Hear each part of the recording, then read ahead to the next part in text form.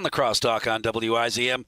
Wow, I made that big circle of conversation with our guest Dan Gainor, who was looking at Media Research President Brent Bozell's comments calling for the federal government to cease its collusion with big tech from Media Research Center.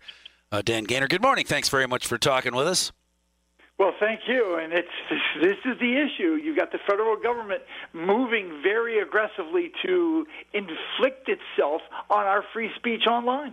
Well, and inflict itself on our free anything, moving toward mandatory vaccination, mandatory mask wearing, mandatory everything. Unless you're an illegal immigrant, then you get free stuff. And welcome to your new home, says Vice President Kamala Harris. Your home now. Welcome to your new home. I hope you enjoy it.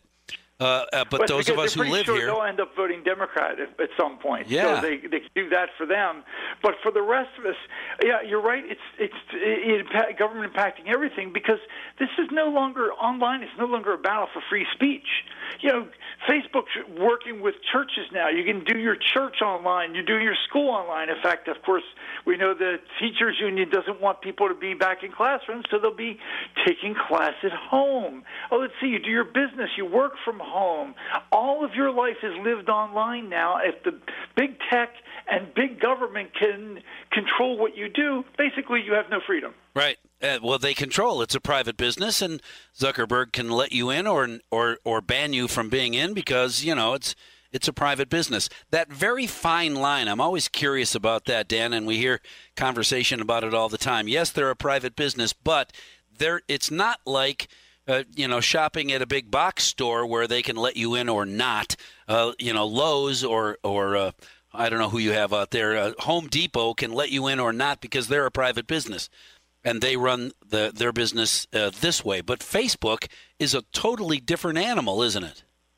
Well, yeah, it is. I mean, Facebook, Amazon, Apple, Google, these are the biggest and most powerful companies the world has ever seen. And to put that in perspective, you remember back when you were in school and you learned about the British East India Company because we dumped their tea? Right. The British East India Company basically conquered a good chunk of India. Just the company, not the government, the company. And these companies are unrivaled in their power. We sent the government after the railroads when they got too powerful. You know, Facebook has 2.9 billion users. That's more than India and China combined, the two biggest nations in the world. Google, 92% of all search around the world. It also owns YouTube, the number one video channel. Facebook, its number one competitor is Instagram, and it owns that. And it just goes on and on. Apple and Google together basically run the app stores.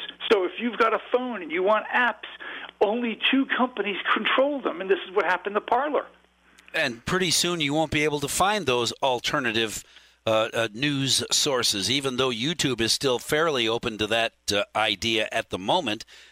They don't care. They don't carry the water for national news. You don't hear the stories. You notice, some of my listeners noticed this morning, Cuba has fallen off the map, in part because it was pointed out that Cubans that will come to this country vote Republican. Oh, they do? Oh, well, we'll turn them back if we see them in the water. They are not welcome to this country. Don't come here. In the meantime, here's the latest couple of busloads of illegal immigrants from El Salvador or Guatemala who vote Democrat and are welcome to come wherever you'd like, including California, where you'll get free health care. And here, of course, is the government under the direction of Biden, Jen Psaki, the press secretary, and the Surgeon General moving to restrict what you can say online about the viruses. Now, that's simply not science or medicine. The whole concept of the scientific method is you do something and we get to raise questions about it, not you do something and you silence all questions. That's not science, that's religion. And if you remember, you can get locked up back in the day, in the Middle Ages. The Catholic Church would lock you up if you dare raise, scientific disagreements with them. That's not where we are today. At least it's not where we're supposed to be. But again, these are acts of faith. So when Fauci says, "Oh, well, masks are bad," and then masks are good, and then masks are bad, or when he says, "Oh, you've got to get the vaccine will enable you to unmask," and then 2 months later you got a mask. I mean, they think we don't notice this stuff, and so they've got to silence anybody who does. And so what can or what might be done about any of that, Dan? Is this just a slippery slope that stays slippery until it's a cliff? Well, I mean, it's already a cliff. Oh, well, there you go. It's a mighty big cliff, and that's the Grand Canyon down there. But that doesn't mean, I mean, we've only been in social media era for like 15 years. This all happened very fast, and frankly, the censorship, climate basically started changing around 2014. So that this is still a very new thing, which means it can be stopped. And there's a lot of ways to stop it. One of them is, if you don't like it, you got to tell your congressman, you got to tell your senator, and you got to tell them all the time. Because whether a Democrat or Republican, they've got to say, hey, look, this is a bad look for a nation that's got a First Amendment to say, oh, by the way, you can't say stuff that we disagree with. Oh, well, that's misinformation.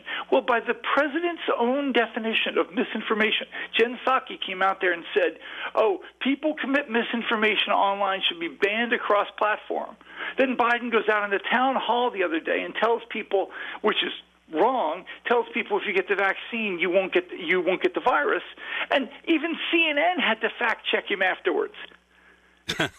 It's a never-ending circle or maybe a never-ending spiral that is not spinning up. From MRC's Tech Watch division, Dan Gainor, thanks for talking with us this morning. We will definitely, sadly, have to talk again about what's being fed to this country and what's being believed